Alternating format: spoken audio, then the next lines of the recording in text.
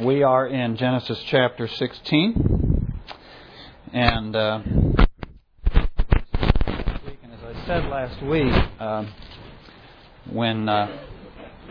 as we were starting, that I really didn't know how long this chapter was going to take us. So I gave you a study sheet a couple weeks ago for the entire chapter, and you still have that, I presume. And we are still in 16 today.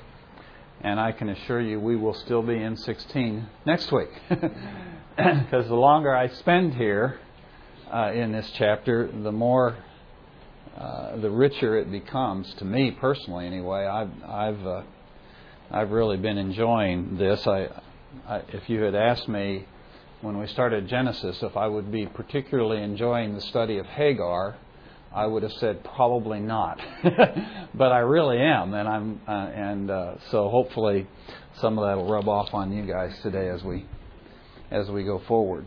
So let's pick up and read in chapter 16. We'll just read the whole chapter. It's only 16 verses long, and then we can review some from last week and remember some of the things we talked about and go on. So now Sarai, Abram's wife, had borne him no children, and she had an Egyptian maid whose name was Hagar. So Sarai said to Abram, "Now behold, the Lord has prevented me from bearing children. Please go into my maid. Perhaps I will build my house through her." And Abram listened to the voice of Sarai. After Abram had lived 10 years in the land of Canaan, Abram's wife Sarai took Hagar the Egyptian, her maid, and gave her to her husband Abram as his wife. He went into Hagar, and she conceived, and when she saw that she had conceived, her mistress was despised in her sight. And Sarai said to Abram, "May the wrong done to me be upon you. I gave my maid into your arms, but when she saw that she had conceived, I was despised in her sight. May the Lord judge between you and me." But Abram said to Sarai, "Behold, your maid is in your power. Do to her what is good in your sight." So Sarai treated her harshly, and she fled from her presence. Now the angel of the Lord found her by the spring of water in the wilderness, by the spring on the way to Shur.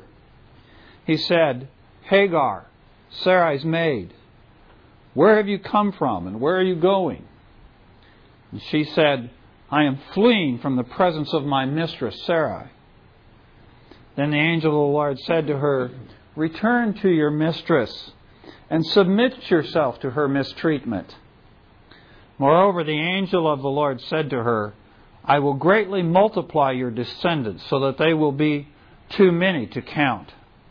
The angel of the Lord said to her further, "Behold, you are with child, and you will bear a son, and you shall call his name Ishmael, because the Lord has given heed to your affliction. He will be a wild donkey of a man. His hand will be against everyone, and everyone's hand will be against him, and he will live to the east of all his brothers." Then she called the name of the Lord who spoke to her, "You are a God who sees." For she said, "Have I even remained alive here after seeing him?" Therefore the well was called Bir Lahai Roi. Behold, it is between Kadesh and Bered. So Hagar bore Abram a son, and Abram called the name of his son, whom Hagar bore, Ishmael. Abram was 86 years old when Hagar bore Ishmael to him. Okay, well, last week we didn't get very far. We just got about the first 3 or 4 verses or so. But what do you remember that we talked about last week? Well, that was a common thing in those days. What was the common thing? Being barren? Using a maid servant Okay. to propagate your... Okay, to use a surrogate in the case where your wife is barren. That this was culturally kind of the normal thing to do. Okay, what else? Up to this point, Abram had resisted doing it. 85 years. Okay. somebody's looking in the door there, you can encourage him to come in. Oh, he's gone away now. Okay, so Abram had for many years not taken this route. Why is that? I think he was trusting God. Okay, he was trusting God. He obviously understood that God's norm for marriage was monogamy. Could somebody tell me what is monogamy? Don't say it. Whatever you're going to say, Jim, don't say it. Somebody other than Jim. Yeah. That God's norm for marriage was monogamy. He had been faithful to his wife all this time, and now all of a sudden he and Sarah opt for this other plan. Why do they do that? They lost sight. They thought for their own sight. Okay, they lost sight. Maybe you just even want to work against each other. This man will not be your heir, but one shall come forth from your womb. Okay. Okay, and so what do you think's going on there? That God tells him, He tells him his part, but doesn't necessarily think that it's going to be through Sarah. Through Sarai. Okay. All right. Who initiates this proposal? Sarai does, yeah. And so I think very likely that's what's going on here, is that Sarai's thinking, well, God's promising this to my husband, but He's not necessarily promising it to me. And I think it begins to maybe dawn on her at this point that maybe she's not included in this whole promise. Was she justified in that conclusion? Possibly. Pardon? He could be. She could be. What do you think, Rick? Didn't you mention that the promises to Abraham were also to her? Yes. Yeah. Why would they be? Why would we assume that the promise to Abram also is a promise to Sarai? Why should he have assumed that? Pardon? She was his wife. God says they are one flesh. When we get into the New Testament, we see that idea of the wife being a fellow heir of the grace of God and the grace of Christ, and so it seems pretty clear that Abram should have understood, and Sarai should have understood, that she is included in this promise. But they lose sight of this under the pressure of all these years without seeing the fulfillment of God's promise. All these years of living barren. On that point, I've been thinking off and on the last couple of weeks, ever since we got to chapter 16. The idea that women are fellow heirs, I think, was a pretty new concept to everybody. Even though I think we can prove it out if we study it out, but I think the Jews at the time of Christ coming did not see it that way. No. And I think there's a couple of reasons. I actually got to that conclusion backwards. When we got to That's not surprising. I know. One of the reasons is I got to chapter 16 and I thought, here's the second time, and we're in 16 chapters now. Second time a woman's mentioned, and it's not very positive. Mm-hmm. And I didn't actually thoroughly search back, but by my recollection, I can remember the first woman, Eve. She did something that wasn't very nice.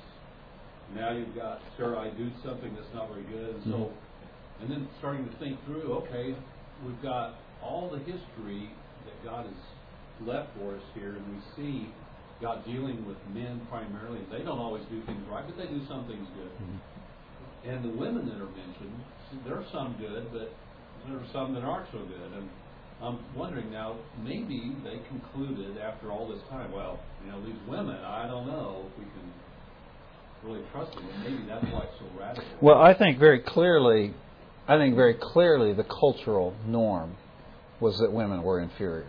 That is the cultural norm. I don't think that there's a grounding or a basis for that in Scripture. I think Scripture actually communicates quite the opposite.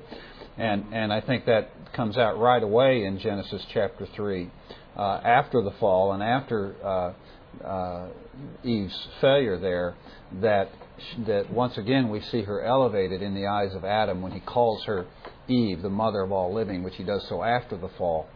So even after the fall, quite clearly, what the Scriptures communicated is this very high and elevated view of woman in this position of honor within the society and in God's esteem. And I agree with you, and that's the way I am in my marriage. Yeah. But looking at this, if I'm just a guy reading through it, I'm thinking, okay, here's the second one. Those women, maybe they just kind of misunderstood this and did it wrong. I don't know. Well, and I think quite clearly culture has done that. And so one of the things that Abram, of course, struggles with, and we all struggle with, is this, and this is part of the whole issue of the chapter, is this pressure that's put on us to live the way the culture lives and to think the way the culture thinks. And that's exactly the trap they fall into here, is that they begin to think the way the culture thinks rather than to think the way God thinks. And so the thing we pointed out last week was that Abram had clear reasons to know that what he was about to do was wrong. But he didn't think about those things. Yeah, were you going to say something, Rick? And that's really the greatest problem. Yes. Yes. Yes. Yeah. Those are leadership failures. Yes. The others are input failures. Yes. And it's funny that both of you should mention the story in Genesis 3. Because, in fact, the way this story about Hagar is written in Genesis 16, it's quite clear that the Holy Spirit is trying to draw our attention back to Genesis 3. I don't know if you noticed that, but there are some clear kind of flags that he puts here in the passage that to the Israelites who are reading the book of Genesis for the first time out there in the wilderness, and of course they're not taking a year to get through the first 16 chapters like we've done. They've read it all within a short period of time. And when they read this chapter, there are certain concepts or words that are little flags that would cause their minds to go back to the Garden of Eden and back to the fall. Do you notice what those are? I mean, just aside from the fact that that Sarai encourages her husband to do something he shouldn't do, but aside from that, which in itself is a significant flag, but what else would draw your attention back to the story in Genesis 3? The Lord has kept me. So God, it's like God's keeping. Okay. Yeah, that isn't even one I had noticed, but that's true that both Eve and Sarai fall into the trap of thinking that God is somehow withholding something from them that is good. And I hadn't even seen that one. Yeah, that's a good one. Yeah. There are actually specific words there that come out in this chapter that come out in Genesis 3.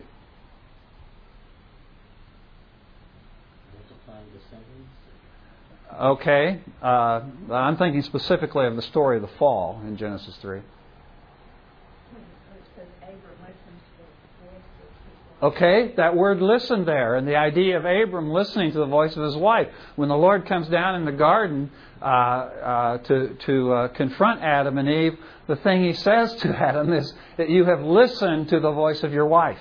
Okay, and so that word there, it's just the same word. Okay, and then you'll notice what does Sarai do?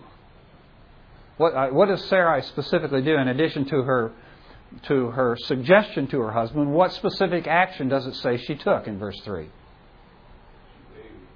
Excuse me? She took Hagar and gave her. She took and she gave. Okay? That's identical way of expression regarding what Eve did with the fruit. She took the fruit and she gave the fruit to her husband. Okay? So it really seems that the Holy Spirit here, as He writes this for us, is wanting our minds to go back to the garden and to make some connection between what's happening here with Abraham and Sarai and what happened with Adam and Eve in the garden. Okay. Now, one might say, well, obviously the connection is he's trying to tell husbands not to listen to their wives. Okay, but of course, obviously, that's not what he's saying. And to read that either into the Genesis 3 passage or into the Genesis 16 passage would be, of course, to misread the Scriptures. That's not the point. The problem isn't that Abram listened to his wife. Later in this whole situation with Hagar and Ishmael, God will specifically tell Abram that he needs to listen to his wife. Okay? So the problem isn't that he's listening to his wife. The problem that he's listening to his wife when he ought to be listening to God.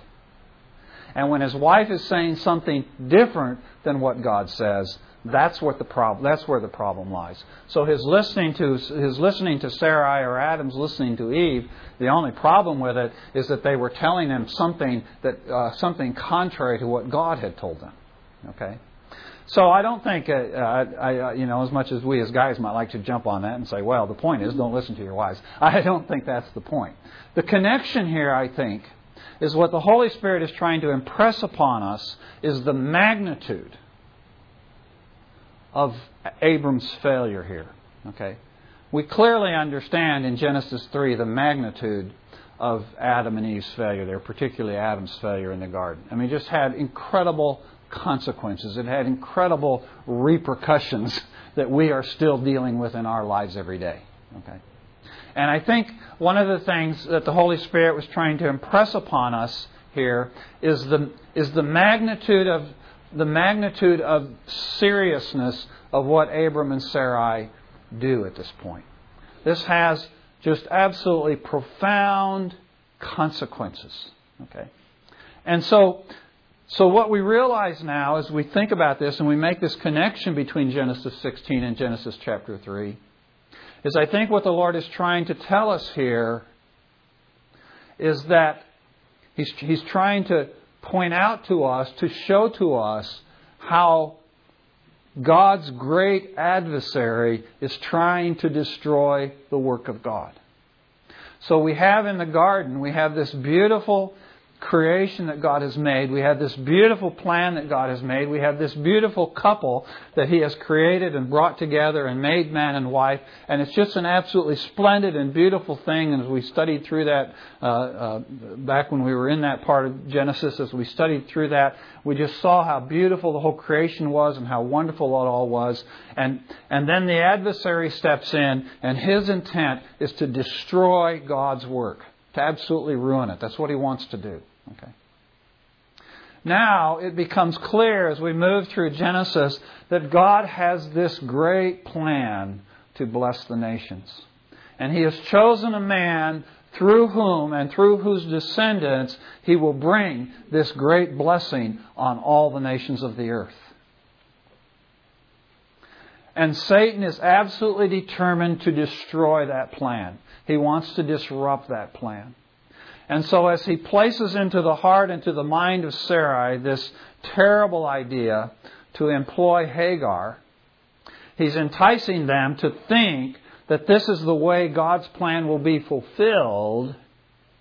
But in reality, his intention is to have born to Abram a descendant who is not of the promised line, and to disrupt the promise of God and to disrupt the plan of God.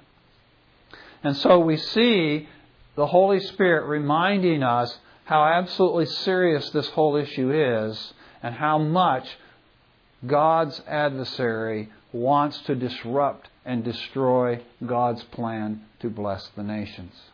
Now, when we looked at the whole story, the earlier story of Abram, and we saw God call him, and we saw that promise of blessing that God gave to Abram back in Genesis chapter 12, as we contemplated that and thought about that, one of the things we talked about is that Abram is God's blessing bearer. He is the one who bears the blessing, and through him the nations are to be blessed. But we, in extending that out and realizing that we are by faith descendants of Abram, then we too are the blessing bearers.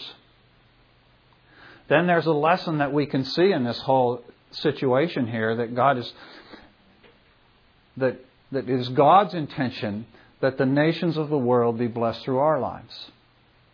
And just as Satan was determined to destroy and disrupt the blessing of God through Abram and Sarai, he is equally determined to disrupt the blessing of God through your life to others. And one of the ways He does that is He entices us to do things the way the world would do things rather than the way God would have us do things. That's what He does here with Abram and Sarah, right? He just simply suggests to them that they just follow the cultural norm. And it just makes perfect sense. If you live in that culture, of course it's offensive to us now because we live in a different culture. But if we lived in that culture, this would make perfect sense to us. And we will go, wow, why didn't we think of this before? Okay. But in reality, what it is it's Satan's attempt to disrupt in our lives the flow of blessing to others.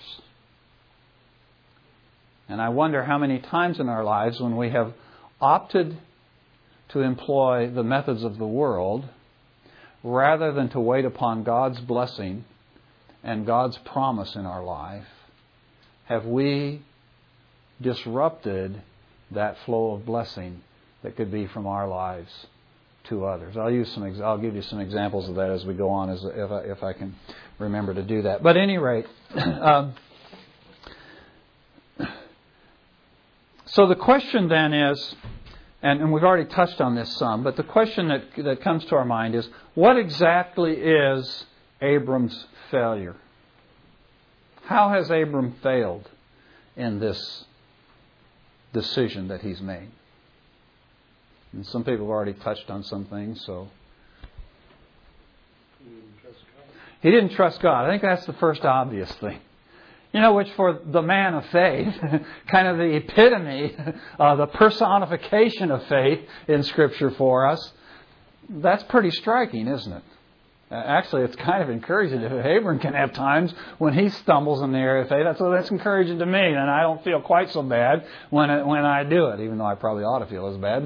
But at least I recognize that for the best of men, and for somebody who's 85 years old and has walked by faith these many years, he has here, obviously, he has a breach of faith. He stumbles in his faith. Now, this is a guy, remember, who's had to pretty much go it alone all his life. Remember, he grew up in a home that didn't worship God. He grew up in a culture that didn't worship. He didn't have a lot of people patting him on the back. He didn't go to church every Sunday and sit in a class with a bunch of other people who had the same values as he had. He just pretty much went it all alone. He had his wife as his support and encouragement, and there were some others around from time to time, apparently, who would encourage him, like his encounter with Melchizedek. But pretty much Abram, for 85 years of his life, pretty much had to walk it pretty much alone. And he did a pretty good job of it. But from time to time, he stumbled. And here's a time when he stumbled. He just lost confidence in God. Now, not completely, because God had promised him that the descendant would be through his own flesh, through his own body. So he's still clinging to that part of the promise, but he's lost sight of some of these broader issues that he knows are true about the nature of marriage and the nature of his relationship with Sarai and the importance of monogamy. These are things that he knows are true, but they have slipped from his mind. They've slipped from his grasp. He just kind of, in the pressure of the moment, forgets them. How many times in our own lives, I know in my life, there are times when there are things that I know are true, but in the pressure of the moment, it's not that I decide they aren't true, it's just I forget them. I just don't think about them.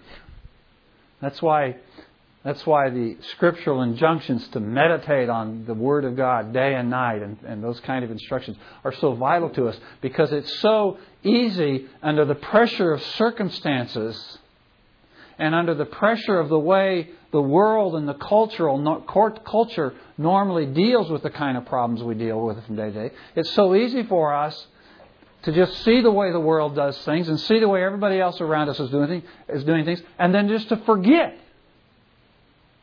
Momentarily, briefly perhaps, just to forget what God has told us. Yeah? It'd be nice if lights would flash or something. Wouldn't it be? It's important to see. Yes. Pause and think about it. Yeah. It doesn't happen that way, doesn't it? And so that's why we have to walk every moment of every day in dependence upon the Lord. Because we face critical, life-altering decisions every day. Along with the decisions about which cereal we're going to eat. Right?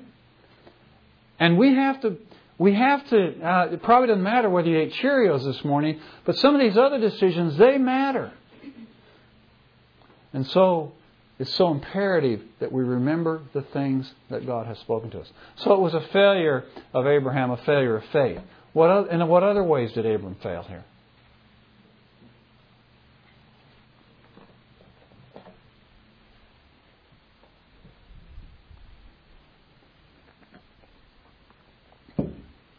Well, he didn't exercise discretion in speaking to his wife and understanding that her suggestion was a bad one.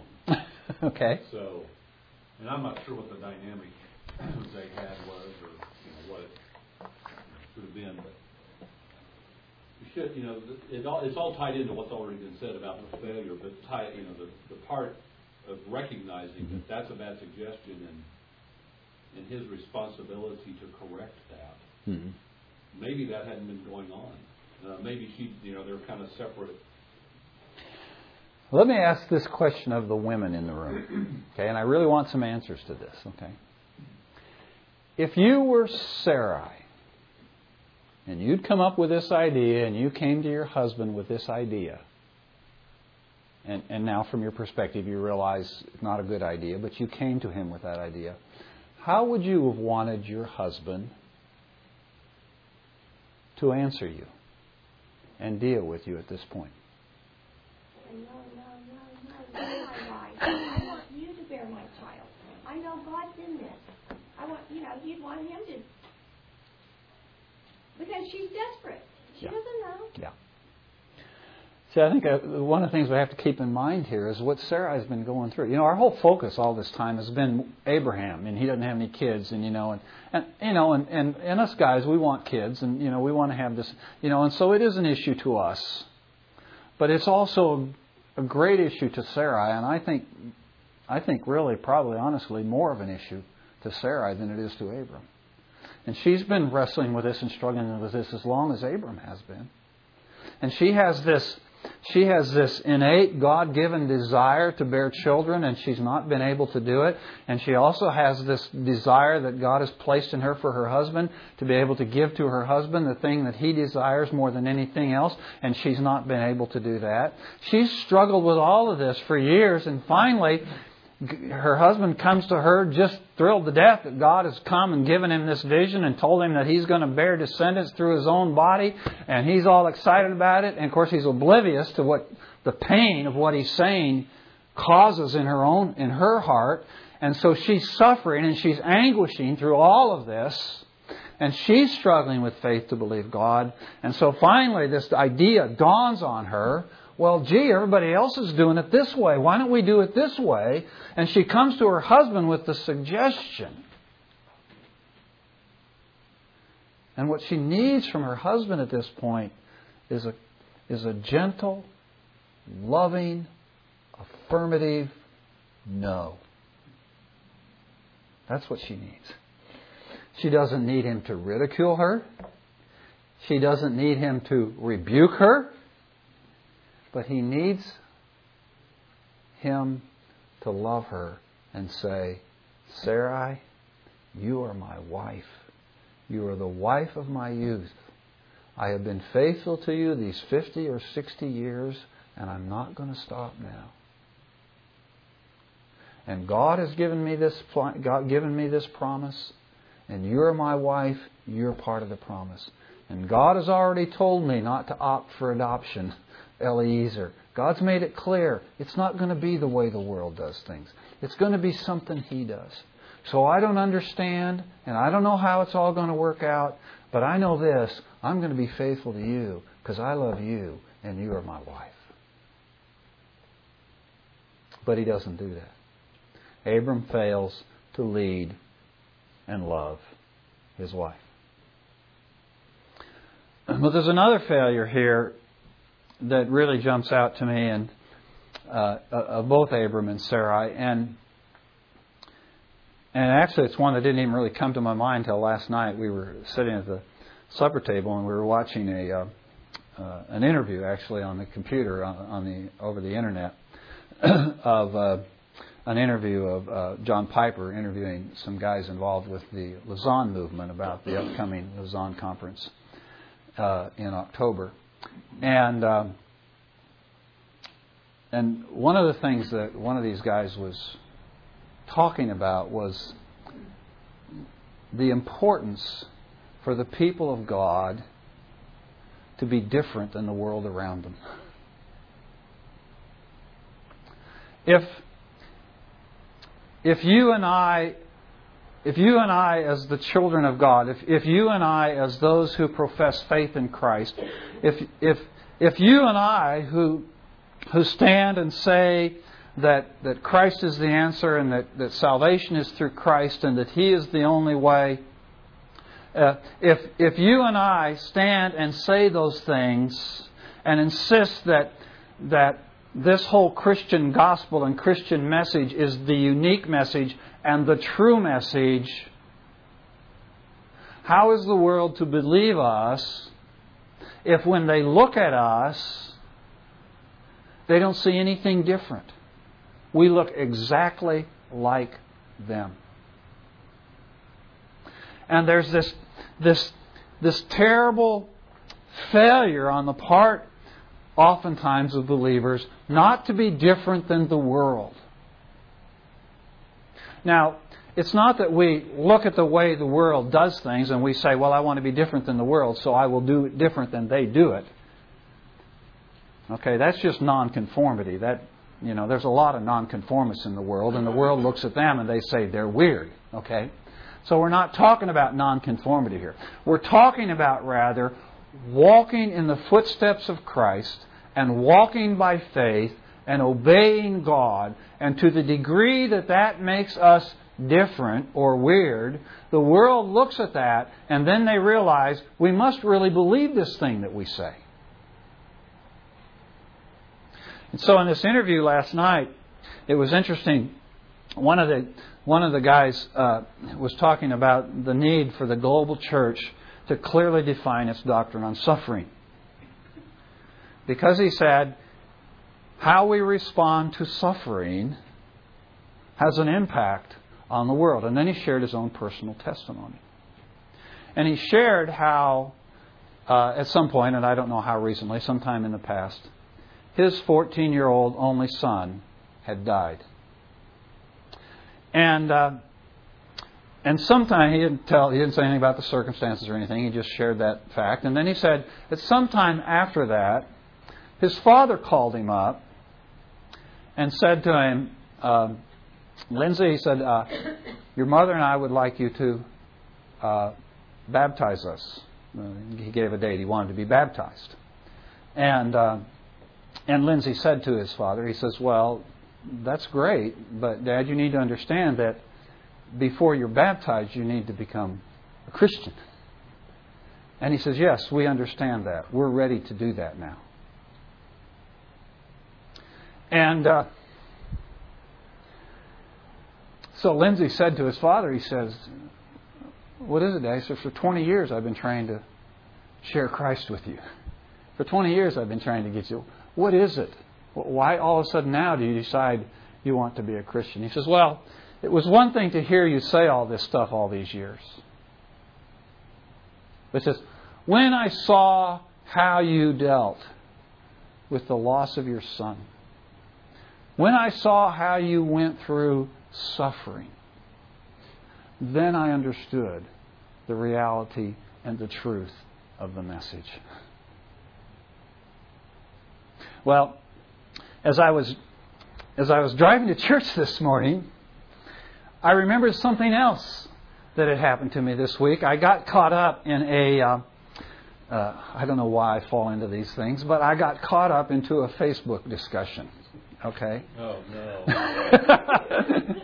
And actually, this one was pretty profound. It was in response to something that that Mike Snowden had posted on his status, and then some people had responded, and it got into some issues of forgiveness and things like this. But at any rate, a fellow started responding who was obviously very, very angry at the whole idea of God.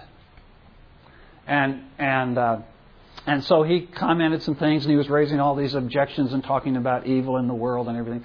And it was one of those discussions that goes on comment after, for those of you who know Facebook, goes on comment after comment after comment. It just keeps going, you know. And you think, and everybody's comments get longer and longer and longer, you know. So mine's about this long, you know. And this guy is really, really obviously angry, and you're trying to be gracious and speak graciously to him. And this is going on over a period of about an hour or so. And down towards the end, he says, if you want to know why I'm angry, it's because, and then he tells the story of how his 14-year-old son had been killed in an automobile accident. And, of course, it changed the whole tone of the conversation at that point. And I won't go into all the details, but as I was driving to work this morning, it suddenly I made that connection. 2 14-year-old boys. 2 fathers lose their 14-year-old sons. And this guy, and I understand why he responds the way he does. I understand the anger and the hostility. You know, that's all understandable. It's not right, but it's understandable. And I understand that. But as I was driving to church this morning, the contrast between Eric and Lindsay was so graphic. But if you and I don't walk by faith, the world will never see that contrast. If you and I don't walk in dependence upon God so that we really live our lives in every area of our lives in a way that the world looks at it and they goes, they've got something there. There's something different there. And so when we suffer great calamity, will we respond the way the world responds in those situations? Or will we respond in faith? When we suffer terrible wrong at the hand of another, will we respond as God calls us to respond by faith and confidence in the promises of God? Or will we respond the way the world responds? When we face decisions about the jobs we're going to take, or the career we're going to be in, or the woman that we're going to marry, or how we're going to relate to that woman once we are married, when we deal with issues like conflict in relationship and conflict in marriage, when we deal with issues of finances and how we handle our money and what we do with our money and what we buy and what we don't buy, in the entertainment that we engage in, and on and on and on and on in our lives, the question is, will we walk by faith? Or are we just going to kind of put our minds in neutral and just kind of go along with however the world does it? You know, I need a new car. Well, you know, this is the way the world gets a new car. This is how I'll get a new car. Or, I need a new car. God, I need a new car. How do you want me to get a new car? And the tragedy is, with Abram and with Sarai, is that when all was said and done in this situation, they looked just like everybody else. Here's a guy who had been doing a remarkable job of looking so different. All these years, he looked so weird. And it made people stand up and take notice.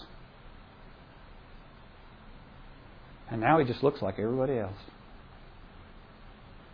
And I would suggest to you it's going to be a long time before he looks different too. Because I suggest to you it's going to be 13 years before he finds out he made a mistake.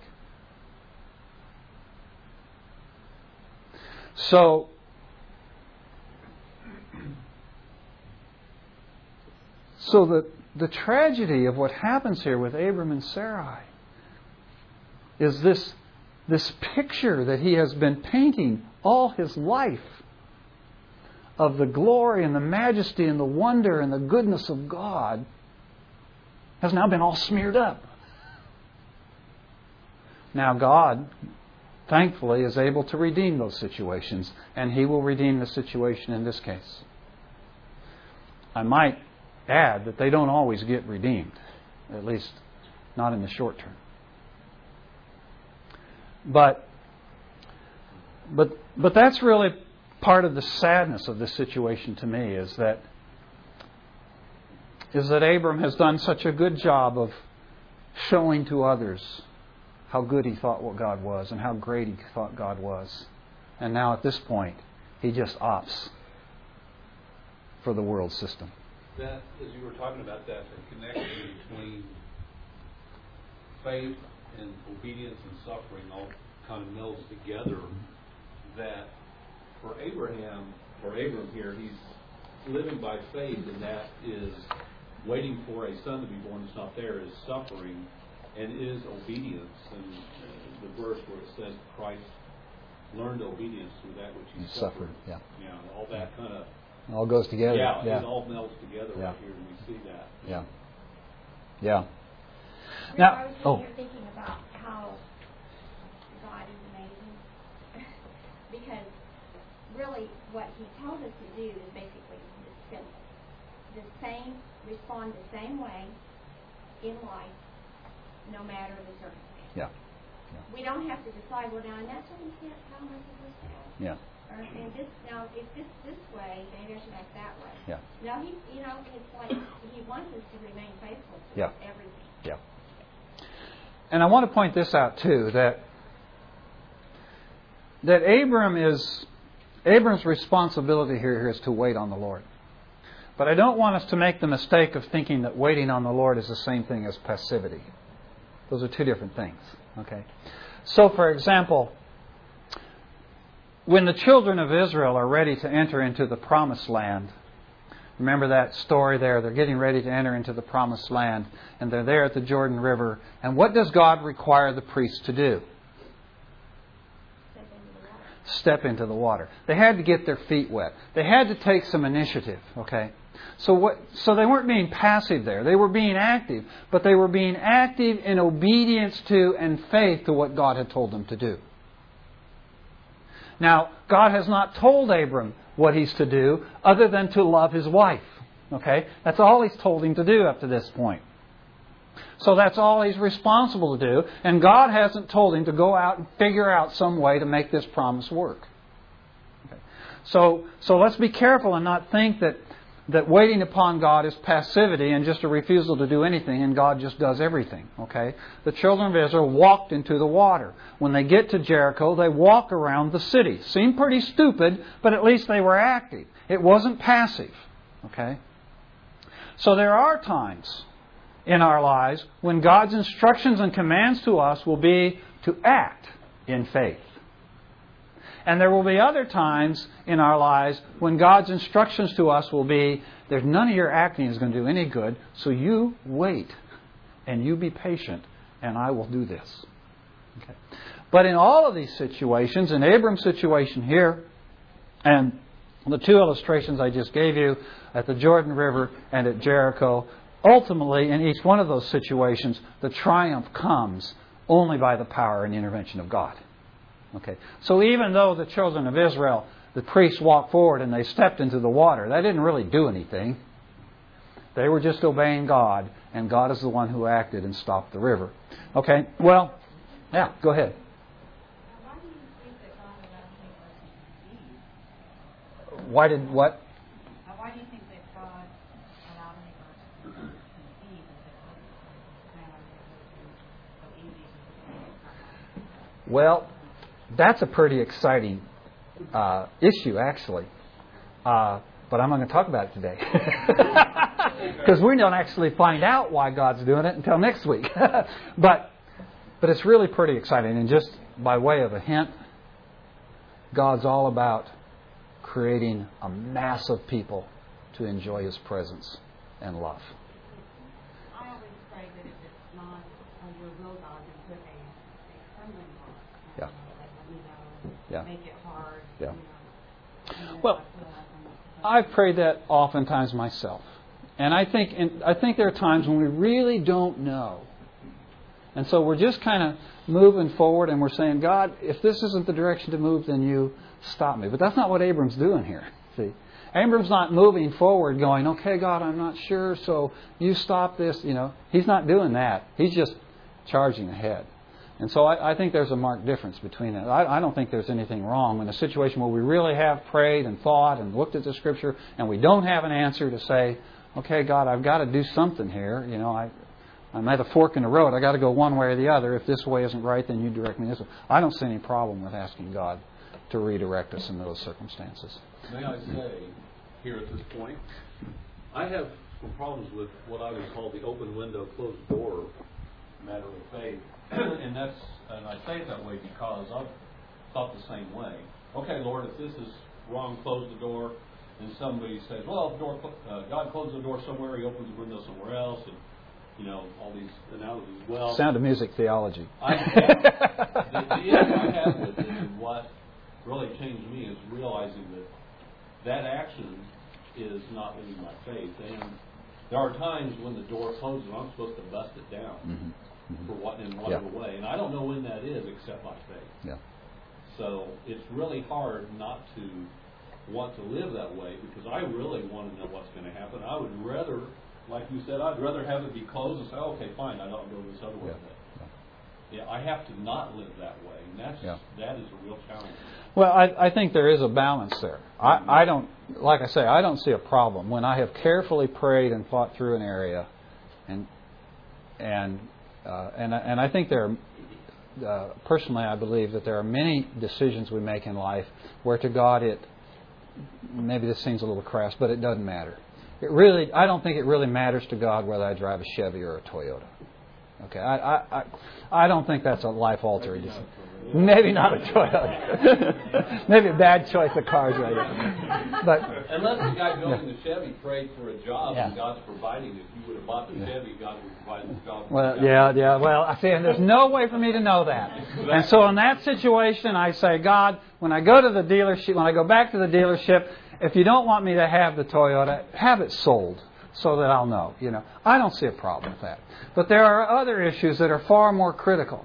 And when we seek the Lord and when we search for His answers, and if doors are closed and God's still saying, that's where I want you to walk through that door, then we walk through that door, even if it's closed. Yeah.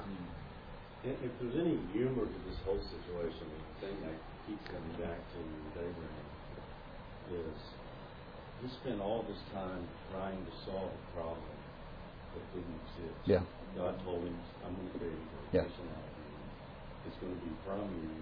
And he really, and I'm not criticizing him because anybody would have done it. He should have just said, you know what? It's a done deal. We'll go forward. Yeah. The good thing is that he did learn a lesson from it, because later on when God asked him to kill his only son, and they were going to the altar to do that, his son said to him, where's the sacrifice? And Abraham basically said, there's really no problem. Yeah. There's no problem. Yeah. God's already said to do it. So. And we discover later that he even believed that God was able to raise him from the dead. There was no problem. So he does grow in faith, and that's an encouraging thing too, isn't it? Well, one of the reasons we opt to employ the world system rather than to wait on God is because, let's admit it, we want to be in control. I really don't like being out of control. I like being out of control. I just don't like circumstances to be out of control. Okay? I don't like it when I don't have control of my circumstances. And Abram doesn't have control. And what Sarai presents to him is a way that he can be in control. What's the problem with that? It spins completely out of control. It just absolutely goes bonkers. when we grab for the control, so oftentimes we think, I've got it now, I've got it.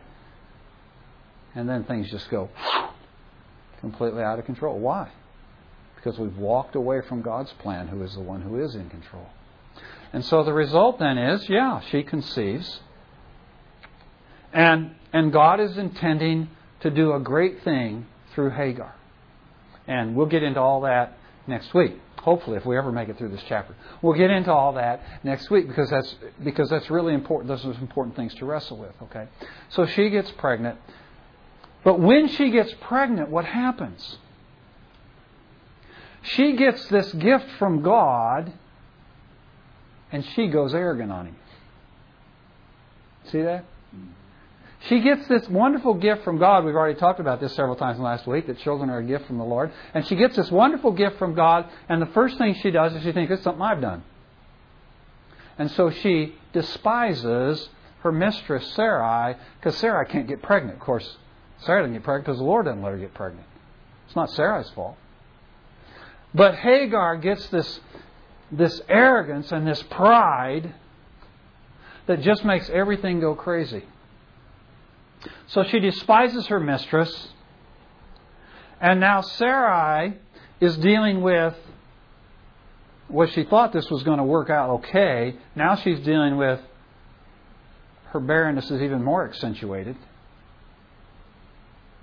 And her marriage is now threatened because she can't bear children to Abram, but Hagar obviously can. And so now she feels threatened by this upstart, even though Abram's not thinking that way at all. To Abram, she's still just Sarai's maid. That's all she is. And that's very clear. That's all Abram thinks of. Okay. So Abram's not thinking, but Sarai in her mind is thinking, my position with my husband is threatened. And so of course she retaliates the way she does, and she comes to her husband, and we'll end with this. She comes to her husband with this just, lashing out at him, saying, would that the wrong that had been done to me, that is done to me, be done to you. I gave my maid into your arms, and when she conceived, I was despised in her sight. May the Lord judge between you and me. What's going on there? Well, I don't think Sarai is mad at Abram for going into Hagar. That was her suggestion. What she's mad at Abram for is that Abram is putting up with, he's tolerating this treatment that she's getting from Hagar. And she's saying, well, I wish you were on the receiving end of this treatment. Then you'd understand where I'm coming from. I did this generous thing of giving my maid into your arms, and now look what I'm getting as a response. May God judge between you and me. You're letting this thing go on. So in the first place, he fails his wife in failing to tell her, no, we're not going to do this. I love you too much. And then he fails to defend and protect her when she's attacked by Hagar. That may be a little harsh, but my experience is most guys are pretty well oblivious. Well, I think he was oblivious, which is his fault. If he's not aware of the way his wife is being treated, that's his fault. I agree with you. You're absolutely right on that. We are oblivious. And so... Enjoyed that.